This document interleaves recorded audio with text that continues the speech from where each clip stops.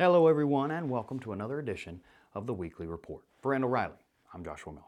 Thank you all for joining us. Don't forget to like, share, and subscribe, and check out our YouTube channel or our Randall Riley Talent Intelligence Resource page for more great driver recruiting content. Now we got all the latest numbers for you, so let's dive into this week's report. This week in job board searches and clicks. Searches were up 2% week over week, but down 5% month over month and 30% year over year. For clicks, we saw an increase of 18% week over week, but declines of 9% month over month and 6% year over year. This week in freight. While dry van and refrigerated posted gains, the flatbed segment was a drag on the overall spot market. Overall loads dipped by 1% week over week, which comes in 46% below the same week of 2021 and 2% below the 5-year average. The load-to-truck ratio reached its highest level in the past 4 weeks. Dry van volume was up by 1% week over week as refrigerated increased by 7%, but flatbed, that drag, decreased by 3% week over week.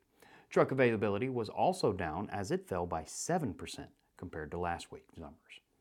A little bit of marble mouth there. Overall spot rates declined by 3 cents per mile week over week, and that dip is once again due to the flatbed drag. Both dry van and refrigerated increased by 1 cent per mile, while flatbed rates fell by 5 cents. Now, the story of the week.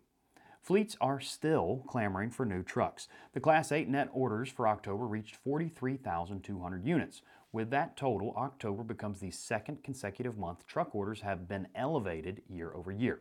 Orders were down 23% month over month in October, but up 77% compared to last year.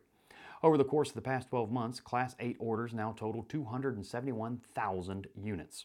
ACT Research Vice President and Senior Analyst Eric Crawford says the strength in orders is a result of OEMs opening order boards for 2023 more broadly.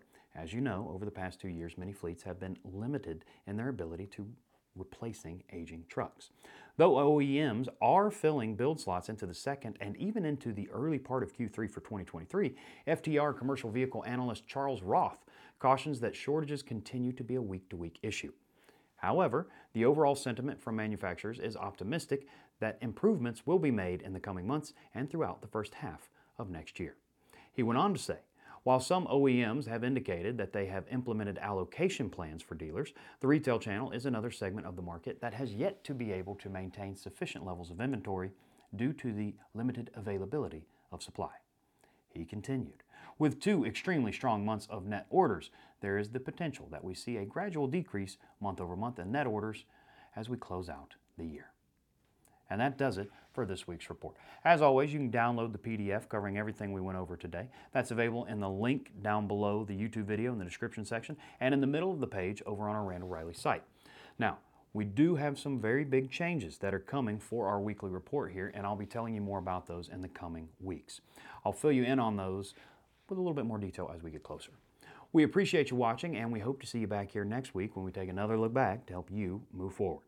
Until then, have a great week, everybody.